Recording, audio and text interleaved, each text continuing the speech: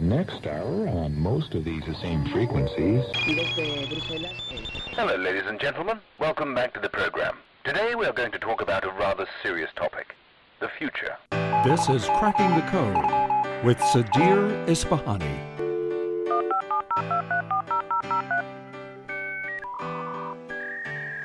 In this episode, a conversation with Tata Communications Managing Editor and Group CEO Vinod Kumar. The foundation of my leadership style is my belief that people by nature are good. A key to successful execution, he says, is creating an environment where you can acknowledge failure and recognize the need to change direction. Especially in the world of technology, we all begin with hypotheses, and invariably these need to be questioned, challenged, and your direction has to change. And in most organizations, the environment doesn't permit admission of failure and changing direction. How does Kumar measure success? Helping people maximize their potential is really what floats my boat. So a good day for me is one where I feel I've helped somebody expand their potential. Although worries about security keep him up at night, Kumar says he's optimistic about the future. And I do believe that good will prevail over evil. Although I think a lot of people are very worried that the evil gang will take over. I don't think so.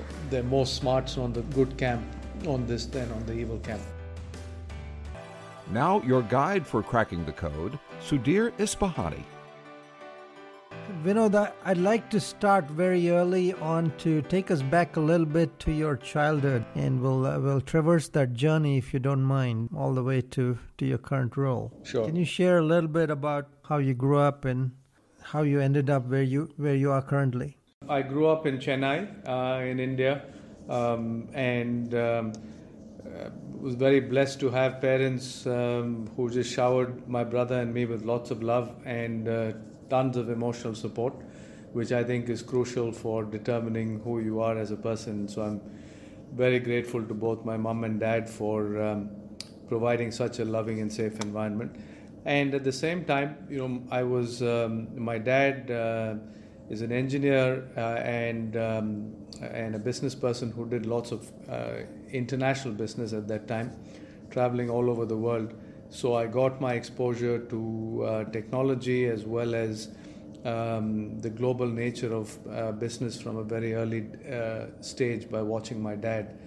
And my mother, while a homemaker, was very involved with lots of social work. And so at any point in time, our house was always filled with people with all kinds of needs. And it became like a shelter that wasn't meant to be a shelter in a way. But between both my mom and my dad, I got exposure to just the world of business, but not my dad, I'm not sure, has the best commercial acumen, but he just has a very innate sense for what works, especially from a technology perspective, and got sensitized to the human natures through the compassion that my mother had for everyone around us.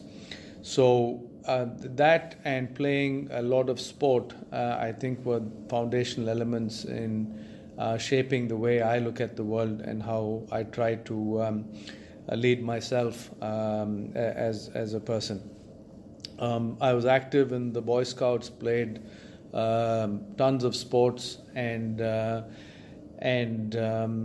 learned through my dad's coaching that effort is required to succeed, whether it be in sport or in school or otherwise.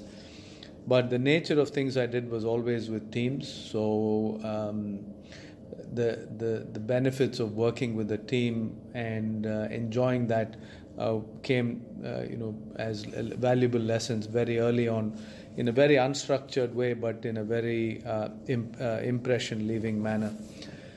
And one of the questions you'd asked was my first experience as a leader, and I'd say it's really in the Boy Scouts, and I did various things as one does while growing up, playing sports, being members of different teams, leading some, following in others. But my big experience as a leader was when I was in high school and I was chosen as the head boy or school pupil leader. And that was quite an interesting experience because it was the 75th anniversary of our school at that time, and we had to organize something which had never been done before. And we worked together as a team and pulled off something that even today in Chennai school circles is discussed as the first event of its kind that was launched. And that really gave me the exposure that was an elected position, by the way, so it did require some level of campaigning to get there, but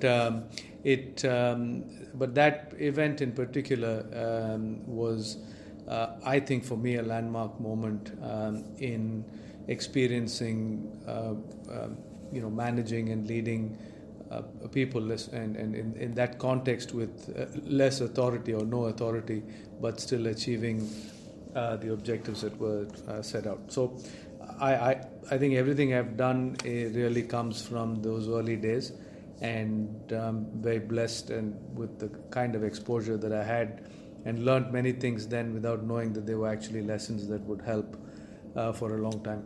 Fascinating, Vinod, to hear that stellar background, especially in the early childhood, that shaped very understandably now your natural leadership style. But growing up, did you think that you're really going to be a leader at the helm of a very large conglomerate like you are today, or was that an aspiration? I didn't consciously think of size and scale of organization and so on, but the thing that I wanted to do was I wanted to be in global business. And I think, thinking back, even when I was 7-8 years old, I'm sure a large part it was adoration for my dad that I wanted to be in global business. I thought it was pretty cool. I thought the chance to work with people, especially work with people in experienced cultures across the whole universe, would be exciting, and that's what I wanted to do. And I used to think I could either do that by being a business person or a diplomat or a teacher, anything that would take me overseas regularly to different places of the world. So that's as much as I thought about the career. I didn't really think whether it was going to be in technology or in any other sphere. In fact, at that point, I was fairly seriously contemplating a career in medicine, even because of my larger family's some of their business interests in healthcare. But I'm glad I veered away from that. It's clear that you've been very successful all the way to now, and hearing you talk a little bit about your childhood background, I just want to focus in a little bit on those foundational values and morals. How did that shape your leadership style, Vinod? I mean, can you share a little bit on what that means, how you sort of lead with those foundational morals and values? Well, one, I think the foundation of my leadership style is my belief that people by nature are good, and my leadership style has always been based on implicit trust. And I feel that everyone comes or wakes up and gets out of bed, whether it's to go come to work or do anything else, to do good things in life. And that gets muddled along the way, and I'm not naive and blind to that. But I feel that tapping into the goodness of people and trying to multiply and leverage their positives is extremely powerful and energizing and liberating, and through accentuating or enhancing the positives, the weaknesses that all of us have actually diminish and recede. So at the core of my belief in any setting, whether it be with at home with children and my wife, or with friends, or at work, that's my consistent belief system. And I try to apply that in many different in different ways, of course, depending on the situation and the person. But that's really at the core. That's it's wonderful to hear you say that. And clearly leadership is also about successful execution. And In your mind, Vinod, how does that play out when you think of execution and what that really means as a leader, when you're in a position of leadership? Yeah, the vision and the strategy is meaningless unless you execute it and then find ways to break the mold and then, reinvigorate it and create new inflections. So I totally accept that and agree with it. But the way I try to approach it is really on two things. One is to define with the team, with everybody's input, and that's quite important, that it's not thrust down on people, that together we define and shape a large vision. Second aspect is not to worry about execution at that time, to define a large vision. The second is to seek ways through individual conversations to align professional purpose or this larger purpose of the group with individual purpose. So I feel that especially as people get older, the emphasis that needs to be placed on this alignment is crucial to get their maximum engagement and to win both their heart and their mind. So that is normally my second step. The third is to make sure that the vision is defined in a manner that's broad enough and its horizon is long, so that people don't lose passion or energy during the course of the journey. And this also involves including all stakeholders, right? Because for something to be executed well, it is important to keep in mind in a business context, of your customers, your employees, your investors, the communities that you serve, the institutions that govern, whether they be national or industry and so on. It's important to really address that. So I've found that investing the time to have these conversations, both with the individuals who have to achieve the success and together as a team, actually sets the best foundation for execution. Then comes agreeing on what the metrics are to determine success along the way and finally. So people do respect what you inspect. So there has to be some cadence and rhythm for reviewing progress and to make course corrections as required. And the last bit to succeed in execution is to try and create an environment where there is no fear to change course. Especially in the world of technology, we all begin with hypotheses. And invariably these need to be questioned, challenged, and your direction has to change. In most organizations, the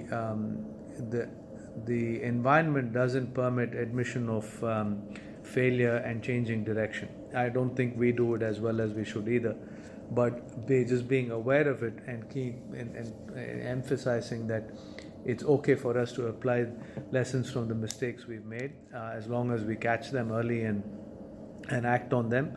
Then execution will work. You may have few missteps along the way, but you will eventually reach the destination you've set for yourself.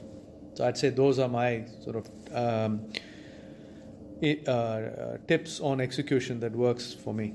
Couple more questions on just leadership in general, and how would you define your success as a leader? I mean, when you sort of look at yourself at the end of the day, how do you define that you've done well and well for yourself and right by others as a leader? For me, I define success by really on the people side of things. If maximizing, helping people maximize their potential is really what floats my boat, right? So a good day for me is one where I feel I've helped somebody expand their potential, right? And it's all about them, but just facilitating, coaching, and inspiring them and motivating them to see what they already have in them. and that when that's done as a team, then it's even more powerful. So that's that is one definition of success for me, and in a day that involves that is a good day. The other is just taking ideas and thoughts and expanding them, right?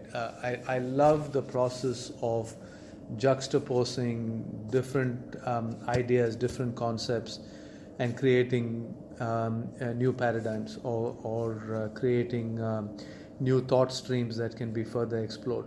The energy that gets released is palpable, and I think it's also where differentiation, real joy, and eventual success comes from. So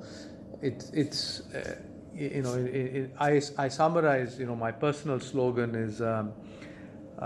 I don't know if I've shared this with you, Sudhir, before in conversations, but I have a personal slogan which just stands for FGH plus multiply, and it's no particular order, but each of those stand for something. For me, the F stands for fellowship. So I look for opportunities where, when people come together in any setting, the fellowship is the lingering effect, the lingering energy that remains on what we created, so it's not transactional. G for me stands for grand, as in grand thinking, scale thinking, and G stands for God, because I have a very deep-rooted belief in the Almighty. And H stands for being humane and being humble. And the plus and the multiply really stand for using every interaction that we have in our day-to-day lives to either add to or multiply the energy, because at the end of the day, that's the only thing that we leave behind when we vanish from this place. So I sort of try. I clearly don't follow this every single time, and I fail probably more times than I succeed. But try to remind myself many times every day I use this as a code to shape my personal behavior. No, you hadn't shared that insight before, Vinod. Then sort of I had an inkling, having gotten to know you a little bit, of your very deep-rooted base of not just values but spirituality that drives your natural leadership style. So great to hear that, and I hope for our listeners on the show too that they would pick up this very incredible insight, and it's so important for all of us to be reminded of that and practice it every day. One more question on leadership, and then we'll probably move to the world of technology, which you spend a lot of time in these days as the CEO of Tata Communications. So I wanted to really ask you, if you had to define your leadership style by one sentence, what would that be? I would say that my leadership style is based on co-creating or co-establishing inspirational goals that stretch and demonstrate that personal capability can expand, and to always keep the human side of business at its core. That we never forget that at the end of the day, it's really all about people. And I am very inspired by J.R.D. Tata, who had he did many great things, but one of the things that he emphasized on was leading affectionately, but leading affectionately for strong profit. He was also the one who emphasized that for-profit business and the motivations of for-profit business do not necessarily have to be in opposition to doing what's right for the communities that we serve. So those are, that's what I try to weave into the way I lead in my own limited way. Thank you, Vinod. I mean, I think that's, it's also an inspiration to have had leaders like JRD go ahead of us that we can look to and be inspired from. And clearly, you're one of those that I've actually gleaned and learned from, even the short few interactions we've had together. Just switching on to the world of technology. Technology, as you know, Vinod, is a big part of what you do every day in terms of trying to sift through creating profit and building profit out of it for data communications. But it's a serious enabler, and it, in its own form, disaggregates labor pools in many ways and requires constant retooling and reinvention of people. How do you see some of these big moves in technology that are happening today that are going to affect society? Let's use AI as an example. It's at the forefront of many people's minds today. Yeah, firstly, I'm a firm believer that technology is an enabler, and it improves life, and it can be harnessed to make the world a better place for all of us. The technologies such as AI clearly have the potential to increase productivity in day-to-day life and in business, and should be fully used without fear of job displacement. Having said that, we cannot pursue in adopting these technologies without addressing proactively and ahead of time the natural fallouts that will happen. If you look at the economic development of the world and technology of various forms being adopted over centuries, human beings have always benefited from it as long as they have made themselves versatile from a skill standpoint. So I would say the emphasis needs to be on learning and reskilling, and both individuals have to take personal responsibility for it, but more importantly, organizations need to make sincere attempts, and I underscore sincere attempts, to enable learning and preparing people for the future. And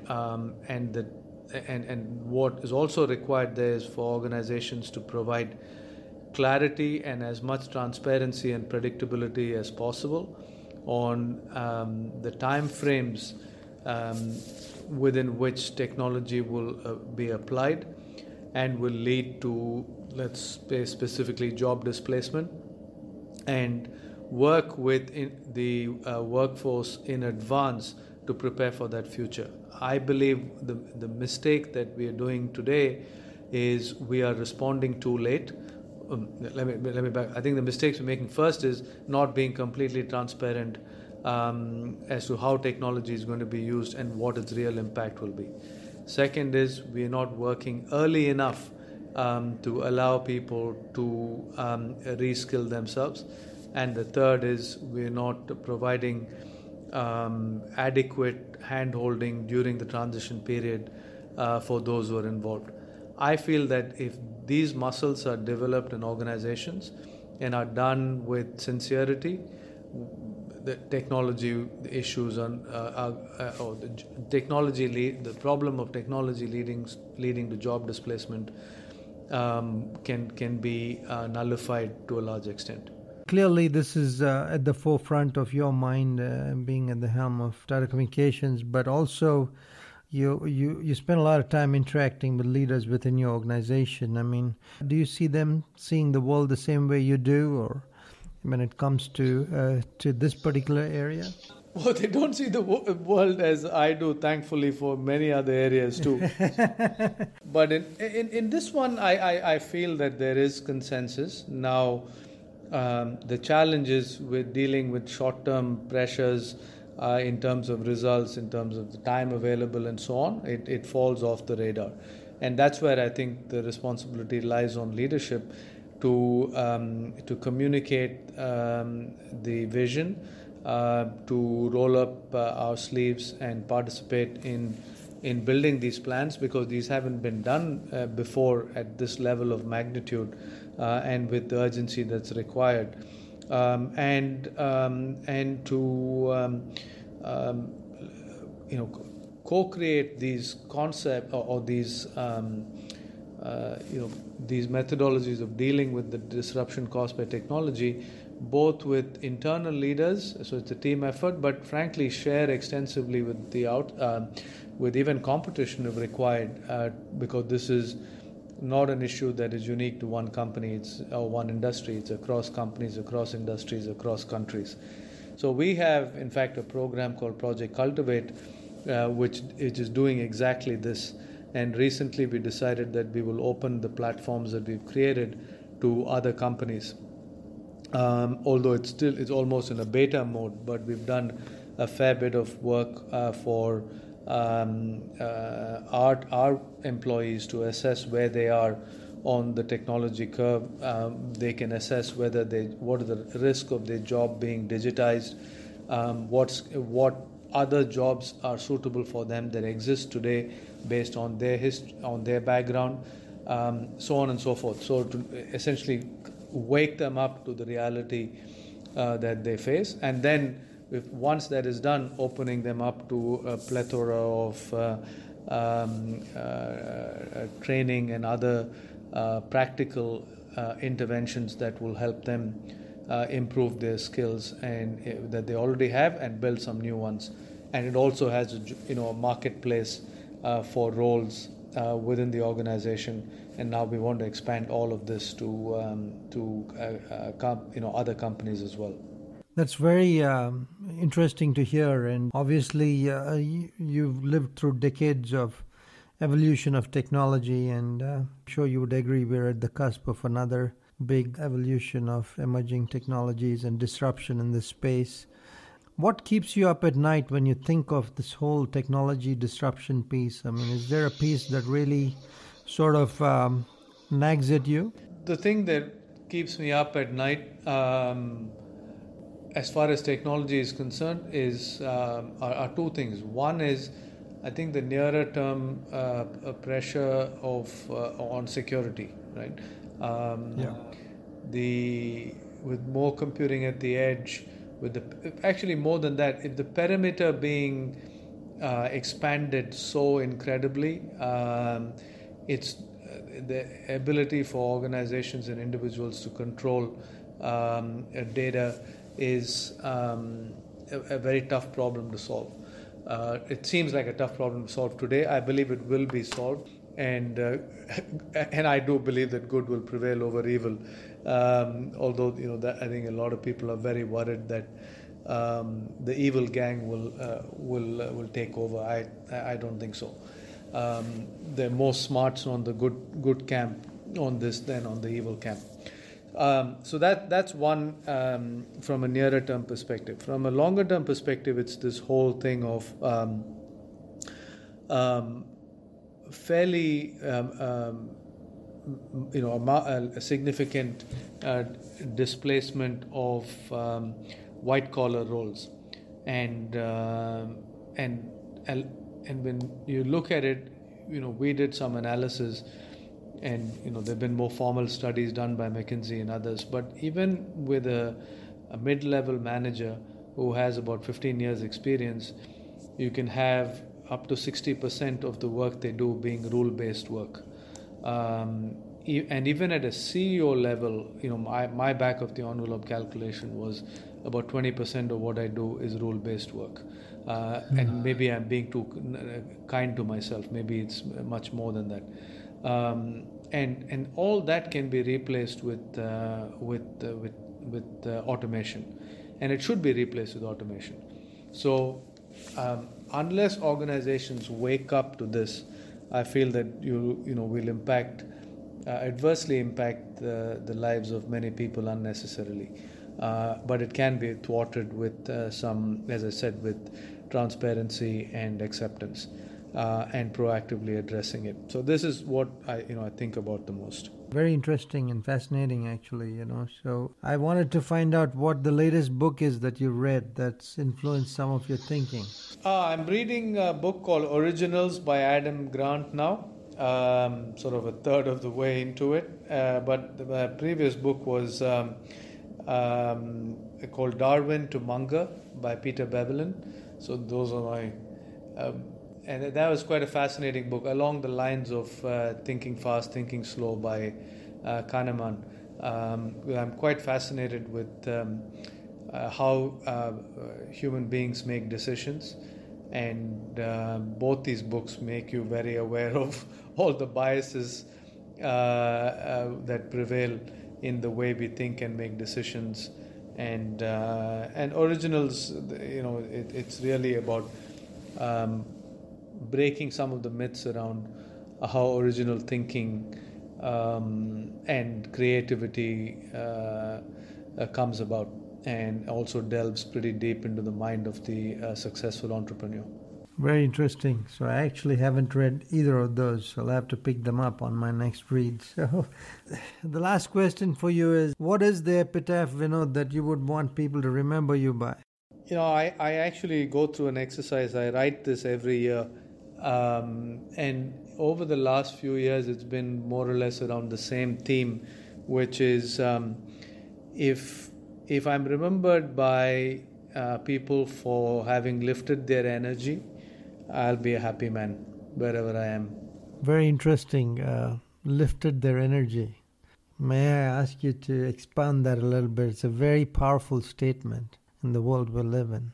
It goes back to my whole theory that while we are molecules that sort of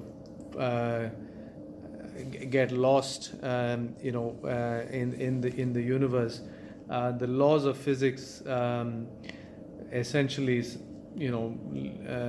lead me to the conclusion that the only thing that we leave behind are the vibrations of our energy, right? And then that gets passed on to other molecules around us, and then so on, and that chain never stops.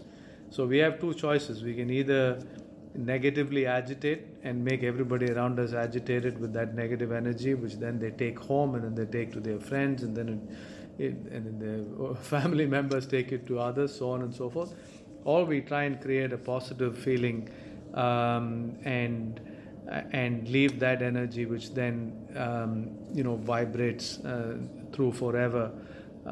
And it's very simple. If you at work, you can shout at somebody just as they're leaving for not having done their job well, and you can almost guarantee that person will either display road rage or go shout at their kids or spouse, and then that just carries on. Or you can convey the same message, but in a positive way and in a constructive way, and then that will leave them energized to up their game and do better, but in a manner that they feel not put down and feel in control.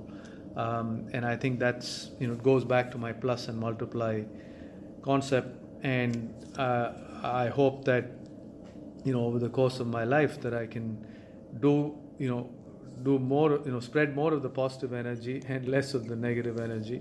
And if I'm remembered for the delta, which is incrementally positive, I'll be happy.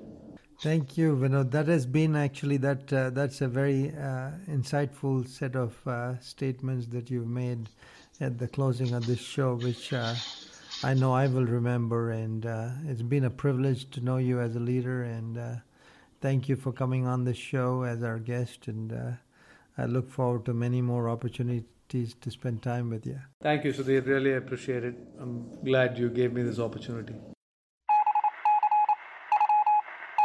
Final thoughts from your guide for cracking the code, Sudhir Ispahani. Vinod is another incredible leader that I've had the privilege of getting to know in a very short time, and he really leads from his what I would call conviction from his heart and what he really believes in. Some key elements of the interview were very loud and clear from him, that he really operates from an implicit place of trust. For some of us in the leadership world, that's hard to understand. But Vinod really is, he wears his heart on his shoulder. You can see him really say things. You feel like you're looking into his heart. He's not making things up. And he just follows those very simple morals and values that one should follow in leadership. And he really believes in them wholeheartedly and then brings them straight out to practicing them in his leadership world. And for him, I think, when he was talking about successful execution, I was thinking about how does he create an environment where people are really comfortable around him, being in the role that he is in as the CEO of a large firm. He brings out that thought process in his mind that he wants to make people comfortable around him, wants to make them feel that they are respected, that they're heard out, that they're understood. Part of that is being a good listener, right? One of the things Vinod talks about when I had asked him what does he want people to remember him by as a leader, which I thought was very interesting, was, he makes it very clear that he wants people to remember him by having lifted them up, having uplifted them, having given them positive energy by being in his presence. That's a very unique way of bringing about what is really important for him in making sure others are comfortable around him and really what they should think about who he is and what they should think about themselves. And the whole issue of, exuding positive energy versus negative energy, I think he's very focused on that, which I think is very important for all of us if we're working in a high-stress environment, especially in the world of technology. In the next episode of Cracking the Code with Sudhir Isfahani, MetricStream CEO Shelley Archambault shares her life story and vision of the future. Learn how being bullied on the school playground prepared her for the business world.